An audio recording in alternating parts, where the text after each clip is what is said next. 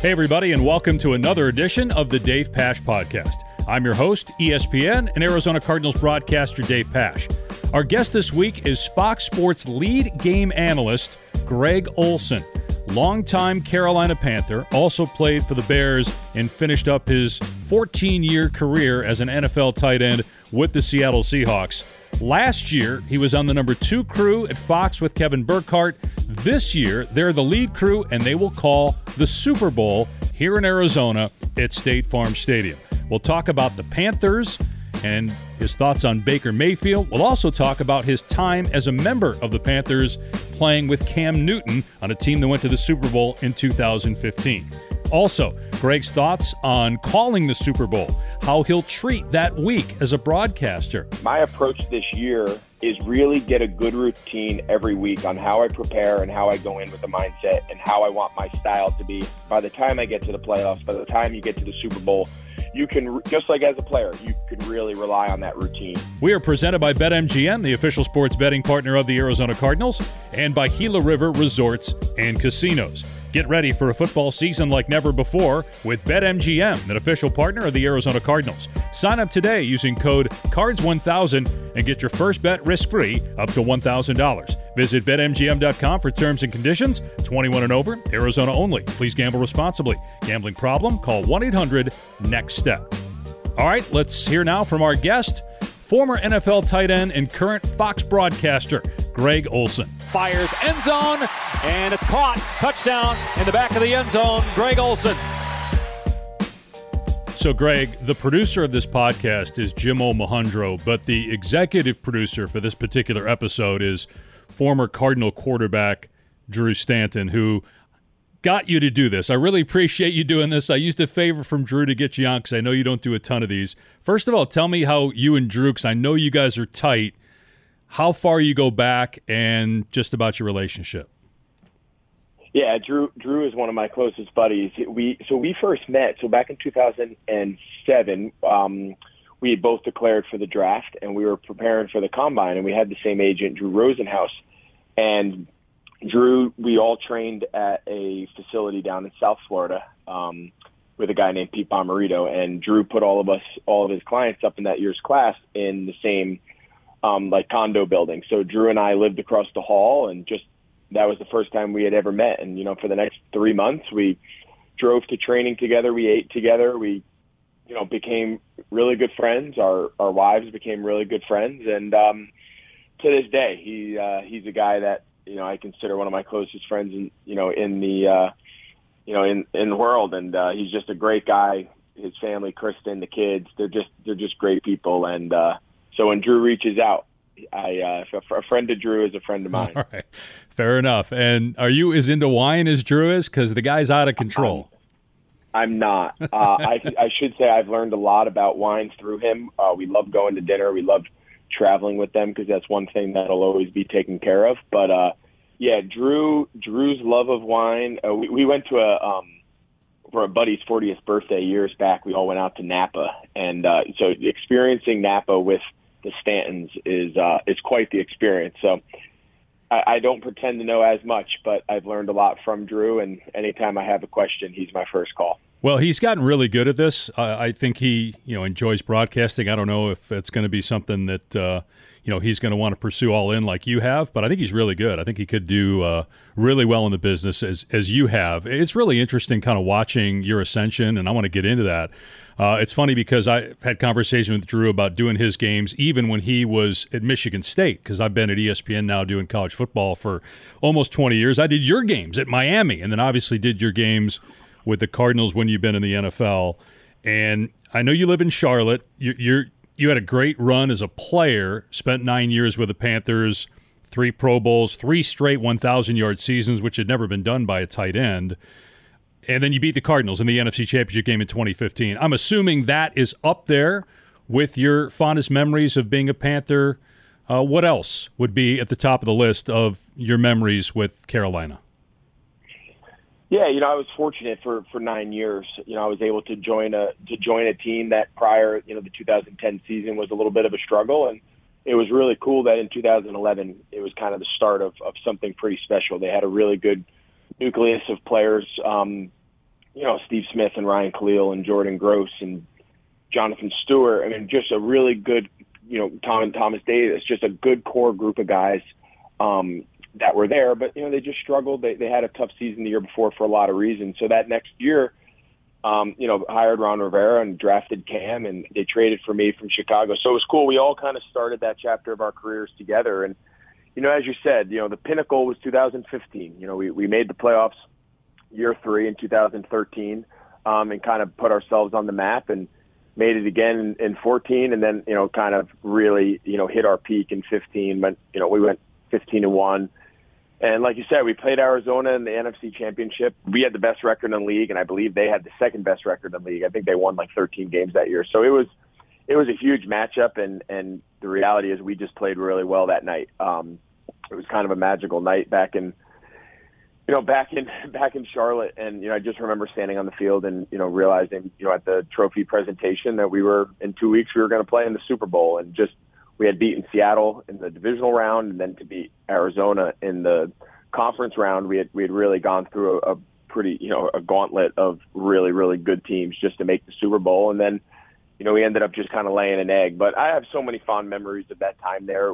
I think the best thing was just building that group of guys and building that team from the ground floor up. They had the number 1 pick in 2011, and we were back in the playoffs by 13 and making a run in 15. So that was probably the most special part, was just seeing how we can turn a franchise around when you have the right group of guys. And you mentioned that 2011 draft. That will go down as one of the greatest first rounds in NFL history. J.J. Watt, Patrick Peterson, A.J. Green, Von Miller, Cam Newton, number 1 overall. What was it like to play with Cam? Because that year he was the best player in football. Oh, yeah, it wasn't even close. I mean, his MVP year, what he was able to do. But even years prior, and after, it wasn't really until the injuries kind of set in 2017 that things kind of started to fade away for us, not just him and dealing in and out with the shoulder injury and then the foot.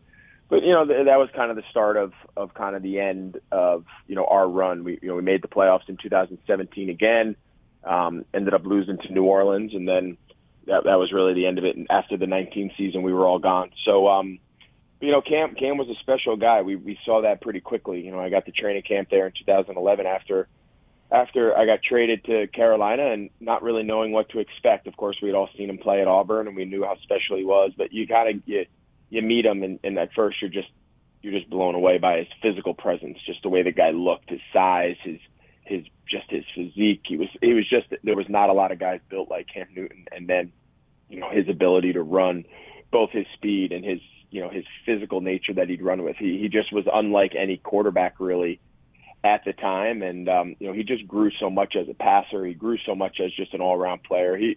He was awesome. He was so good for my career.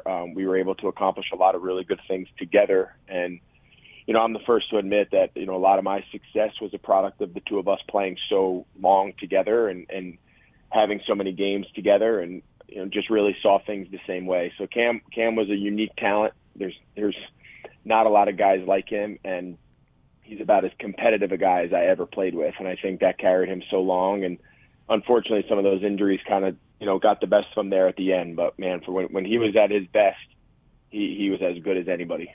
I know you're doing national games every week, and I totally get what that's like. You're honing in on the two teams you're preparing for, but you're still keeping abreast of what's going on around the NFL. And certainly when you live in Charlotte, you're paying close attention to the Panthers, and given that you played most of your career there.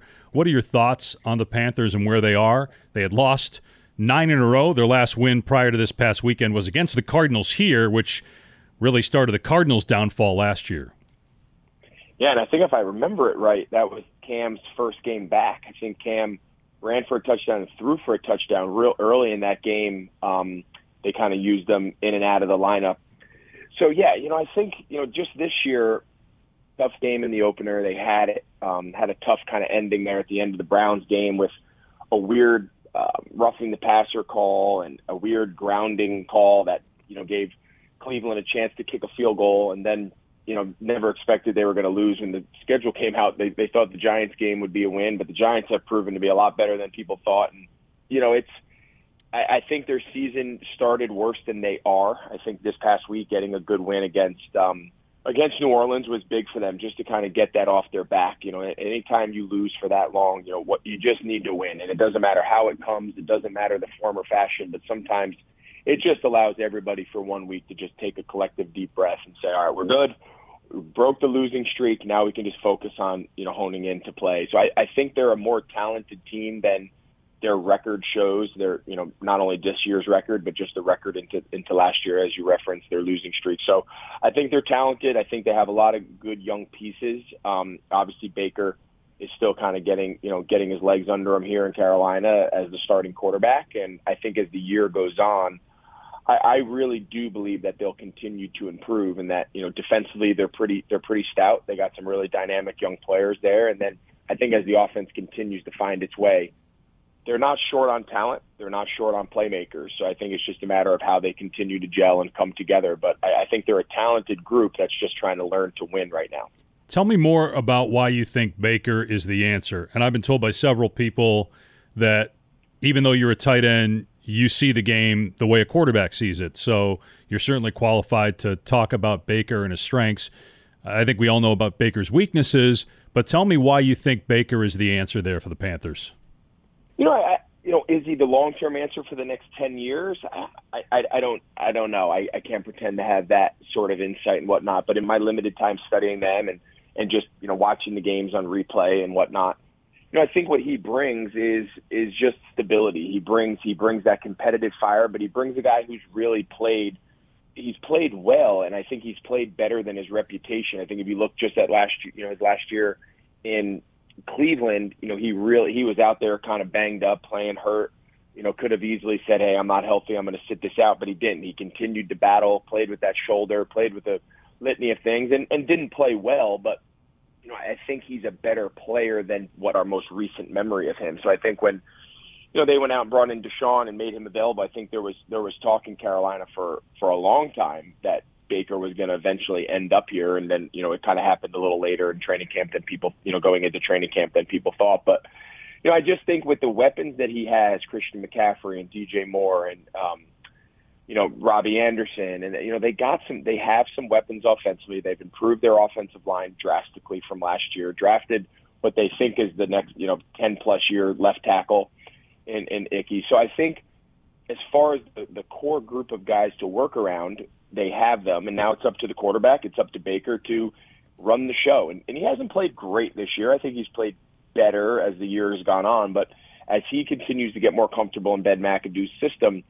he's not short on playmakers. He's not short on guys to spread the ball to, and that's going to be the key to this growth of the offense is how does Baker run the show? How does Baker operate in this offense? We know he can be special. We know he can make the flash play. Can he just make the easy play? Can he just make the easy read and get the ball into some of these dynamic players that they have offensively? And I think if he can find that balance between playmaker and just game manager, at times he needs to be both, then I think that's the recipe that I think they're looking for, because I think they have the players around him to do it.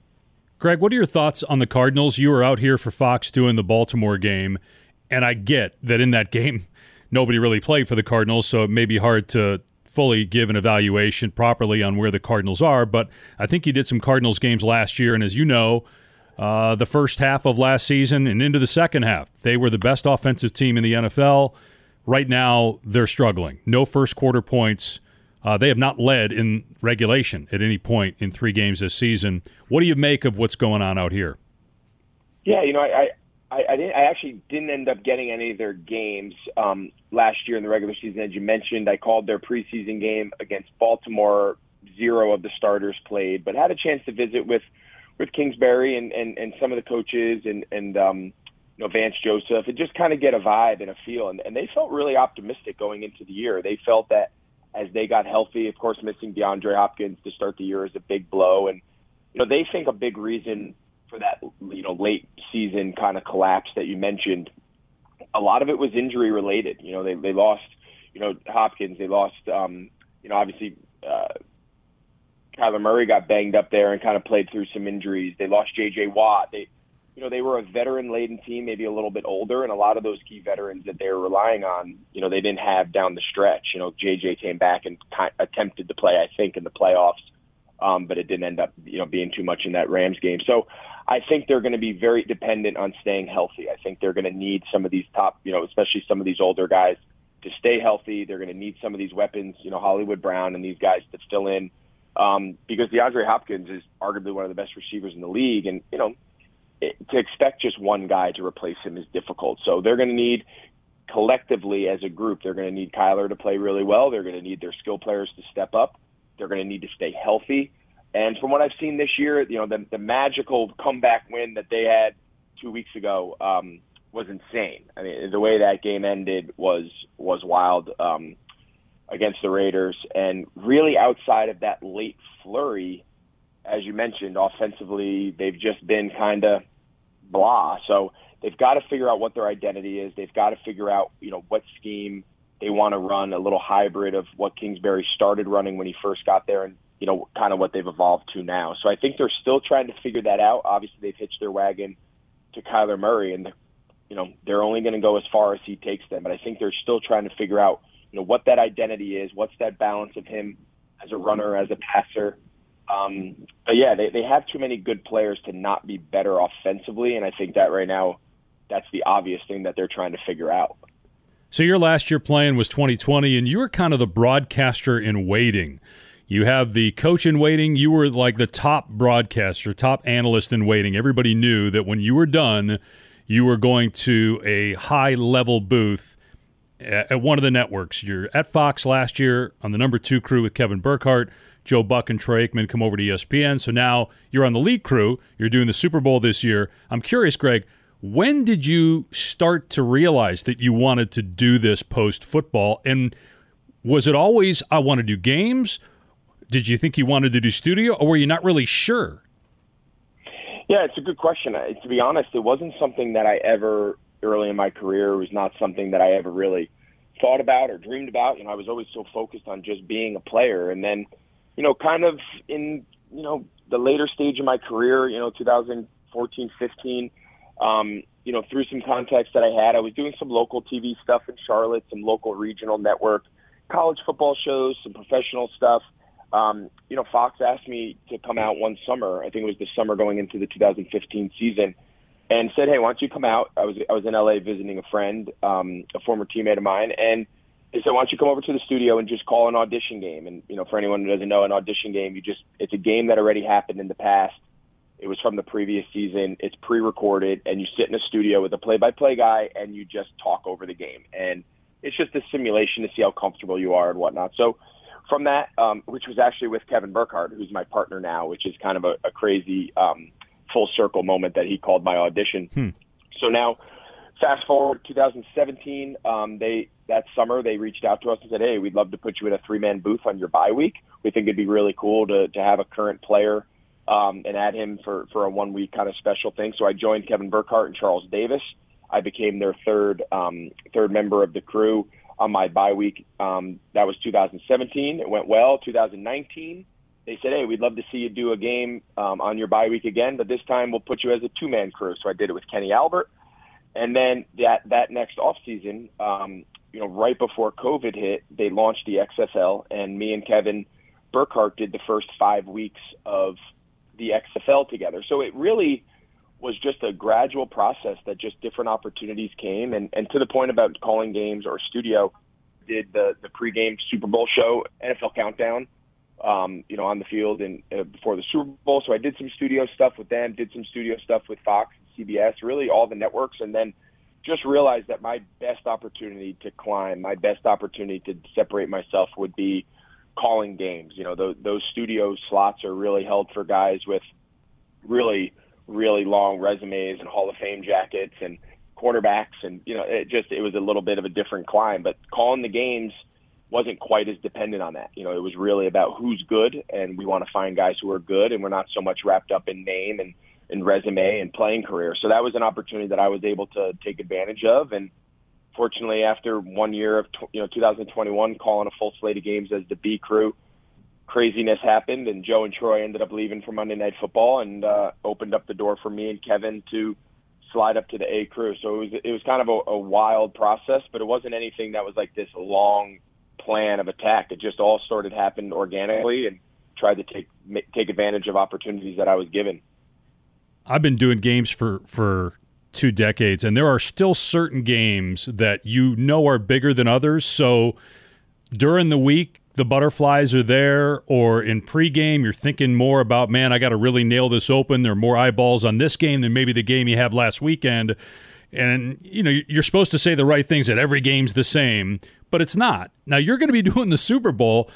What do you think your mindset will be like? Because you've played in a Super Bowl, but broadcasting it obviously is different. It's not as natural to you as playing was, but you become very good at it. What do you think that week will be like for you and Kevin? Yeah, I think it's hard to say. If you would have asked me as a player what playing in the Super Bowl was like, I wouldn't have been able to answer it either. And I think my experience playing in it was very different from what I thought it would be like. So I'm sure it's going to be very similar now as the announcer. My approach this year is really get a good routine every week on how I prepare and how I go in with the mindset and how I want my style to be, how I want people listening to my broadcast to come away with it, like what I want them to come away with, and really try to do that consistently all year long. And I think if I can build that sort of routine and build that mindset over the course of the year, by the time I get to the playoffs, by the time you get to the Super Bowl, you can, just like as a player, you can really rely on that routine. You can rely on those habits you've built throughout the course of the year. I think if all of a sudden you get to those playoff games and you get to a Super Bowl and you watch more tape and you have a different board and you make more storylines and you do more prep, all of a sudden you've made the game bigger. That'd be like, the week of the Super Bowl, changing your practice plan from what had gotten you there. So that's really what I'm trying to just constantly remind myself of, is at the end of the day, just like when you played, whether you were playing in front of 10,000 people, 100,000 people, or on TV in front of 100 million people, the second you took your mind and eyes off of what you needed to do to not only prepare but get yourself ready to go out and perform at a high level, whether it's as a player or as a broadcaster, there's a lot of really similar, a lot of similarities. Hard as that is, and as cliche as that is, that's really the only approach I can rely on, because I don't have experience. I don't know what it's like to sit in that chair with 100 million people watching the game and be the voice of it. I have nothing to base it on other than building a great routine throughout the course of this season, and hopefully all of that prepares me that game, once it kicks off, feels normal. It feels sure. Like every other, it feels like the game I just did this past weekend in front of 20 million people with Green Bay and Tampa, right? Like, I got to use all those games as prep to keep it as regular and routine as I can. I've talked to a lot of former coaches and players and work with a lot that, say they enjoy the games because a lot of guys enjoy studio because of FaceTime. A lot of guys enjoy games because there's still that rush, because you're there, you're present, you notice the crowd. There's still that palpable intensity. Is that rush there for you when you do a game? I think that's why I've really gravitated towards the games. There's something about being in the stadium. There's something about the unpredictability of a game that I really enjoy. And I've had my opportunities to do different studio shows, and I like it. But studio shows are very scripted. You talk in sound bites. It's all rehearsed. It's all, Block A, you're going to talk about the Chiefs secondary. In Block B, you're going to talk about, Lamar Jackson. And in Block C, you're going to talk about, Brian Daboll and the Giants, right? You have your minute soundbite that you've rehearsed and you've kind of thought about, and you just spit it out, and then you're done. Like the game, you can prepare all week, you can study, you can come up with really interesting storylines and really interesting, just like as a player, you come up with a game plan. You're like, all right, here's how I'm going to attack this player. Here's how I'm going to run this route. And all week you practice, and then on game day, the ball's kicked off, and sometimes it works out as you planned, but more often than not, it's completely different than what you practiced for, and you have to adjust and act, think on your feet. And that's similar to calling a game, right? We can study all we want and predict what's going to happen, but we really don't know what we're going to see and what we're going to have to talk about until the moment comes. And I think that's what's fun about the games. That's what keeps you on your toes. That's what keeps you stimulated and really engaged, because it's a challenge. It's hard to talk for, this, it's hard to talk for 3 hours in real time and react to what you see and come across as informed, come across as fun, come across as likable. It's just hard to do when you don't know exactly what you're going to see and what you're going to have to talk about. So I've enjoyed that. There's a lot of crossover between that and being a player. It's the original reality TV. It's totally unscripted. You never know what's going to happen. You come in prepared, and you have things you want to talk about, and all of a sudden something crazy happens in the first minute of a game, and it totally changes perhaps the direction you guys were going to go. Were there some analysts that you really enjoyed watching growing up, or when you were playing, that you enjoyed meeting with, that you studied or looked up to, or anybody in particular that's really offered help to you in terms of you coming along as a broadcaster? It's funny. Until I started doing it, I don't even really know if I ever paid attention to the broadcasters. I'll be honest. I've heard that before. Watching the game as a kid, I knew who Monday Night Football announcers were as a kid. Dan Dierdorf and Frank Gifford and Al Michaels, and you always, you remember listening to games with John Madden. I remember them. I can't say I ever tuned into a game saying, "Oh, I wonder who's calling the game." Right? It was always kind of secondary to me. But it really wasn't until later into my career, and I had been on that other side of the camera and sat in those booths and called it, where I would watch games and I would almost watch it more to hear what they were saying and more to see the replay sequence, more to see how the analyst used the telestrator and what points he made and what I found interesting, what I found boring. So it really was a later in the road process. But, when I was getting ready to do my audition, Troy Aikman was really cool. I was able to connect with him, and he gave me some really good pointers. And then through the years, both being at Fox and then, this past year with all this kind of, musical chairs and guys moving and shaking, he was really cool. He reached out to me. He really, he gave me great advice. He helped me kind of navigate the uncertainty of what was going on. So he was really cool years back. When I was really making a decision even prior to retiring 2 years ago, I had some opportunities to go to TV and was weighing it.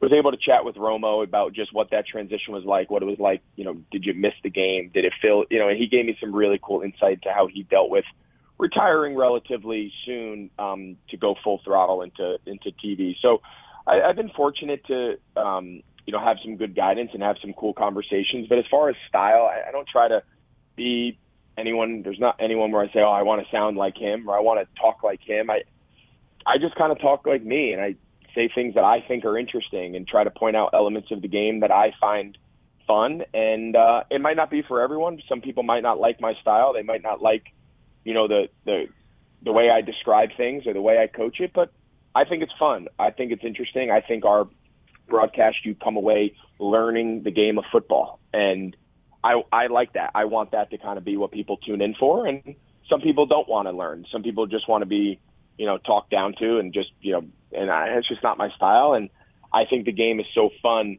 and so interesting and complex. And the better we can do as analysts of portraying that, I think it's fun for the viewer to come away and learn a few things throughout the course of the game. I want to end with all the great charity work that you're doing in Charlotte, and I want to ask you about your son TJ and how he's doing and everything. But one more question related to broadcasting. What is the term icy but classy, and is that something that you use in game broadcasts? So if you Drew Stanton, that is something that the two of us have a deep history with, and I think you're going to have. So it's actually a really good story, and I'll share it. So there was this jeweler down in Miami who made like really flashy jewelry, and a lot of guys would buy them. So one year we were training down there, and we're like, we have to go see this guy. Like, we have to go down and like see what this is all about. And I think me and Drew ended up buying something for the girls, and at the time I look back and it was really flashy. It had it was just a lot. I look back and I kind of laugh because I would never buy it today.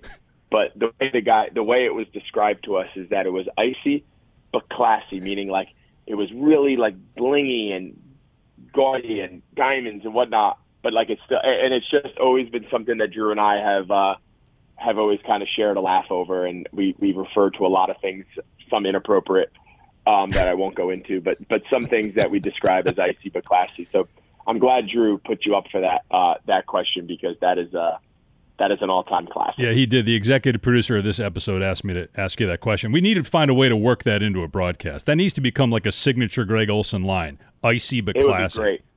Got to find a way to get that in. If I could pull that off, that would be legendary. Well, ask Rinaldi, because you work with the greatest wordsmith in the history of broadcasting, Tom Rinaldi. So maybe he's got a way to work it in for you.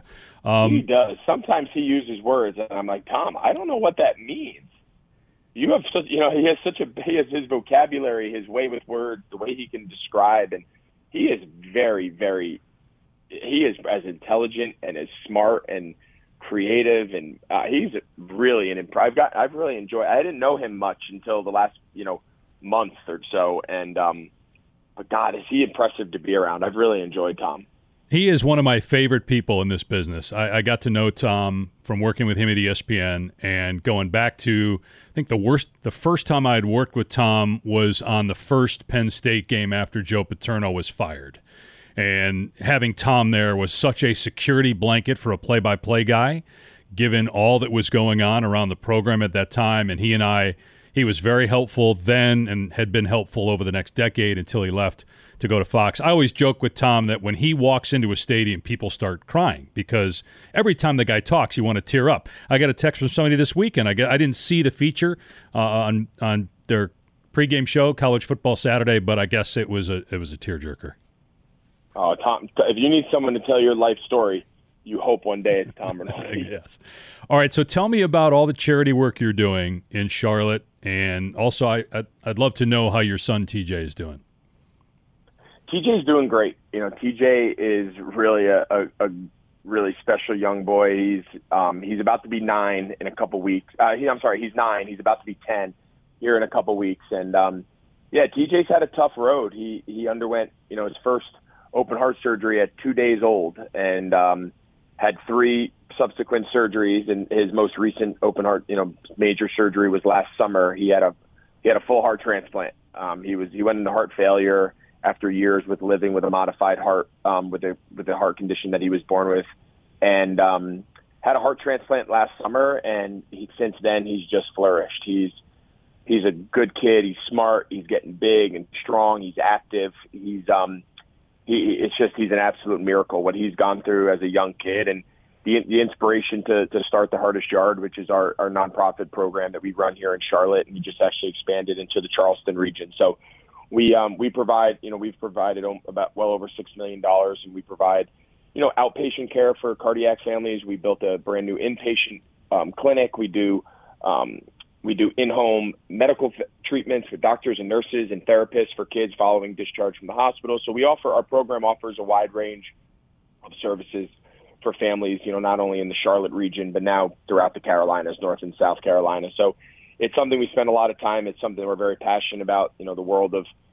congenital heart disease. It's the number one, killer of young kids in America is congenital heart defects. So it's something that affects a lot of people at various degrees, and we saw it at the most extreme with our son. And our goal is hopefully people that have a similar road behind us have it a little better, a little bit of better road, a little bit better access to care, a little bit better quality of care, both pre and post-operatively, as a result of the Hardest Yard. And that's our goal, and we're really proud of our efforts and really proud of the impact we've been able to make. And it's our way of giving back to a community that has really served us and given us a second chance with our son. And we're just thankful now that we can give back a little bit to them. Well, it's incredibly inspiring, and also what a blessing to hear that TJ's doing well. I know that was a very public story about a year and a half ago, and I appreciate you sharing and giving us the great update on how he's doing. Really appreciate you spending some time talking about a lot of different things, Greg. You do a great job. I really enjoy you and Kevin together, the times that I actually get to see you guys, because usually I'm working on Sundays. But the broadcasts I've seen have been excellent, and I'm happy for you to get a chance to do the Super Bowl, man. Enjoy the rest of the season. Hopefully we'll see you at a Cardinal game. Glad we were put together through Drew. This was fun. All right. Thanks, Greg. Appreciate it. All right. You got it. Thanks, David.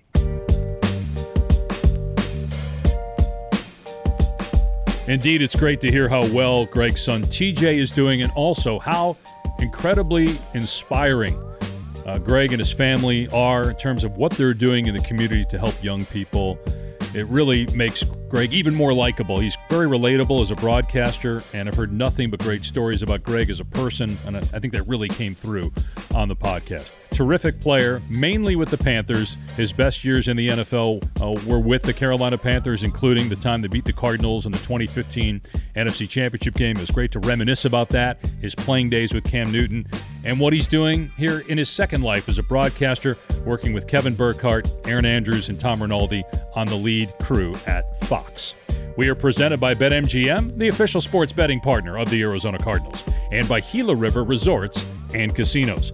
Follow us on Twitter @PashPod, and we'd also love to hear from you. Get your thoughts on the Dave Pasch podcast. You can tell us what you think by going to your podcast platform. Thanks again to Greg Olsen of Fox, and thanks to you for listening to another edition of the Dave Pasch podcast.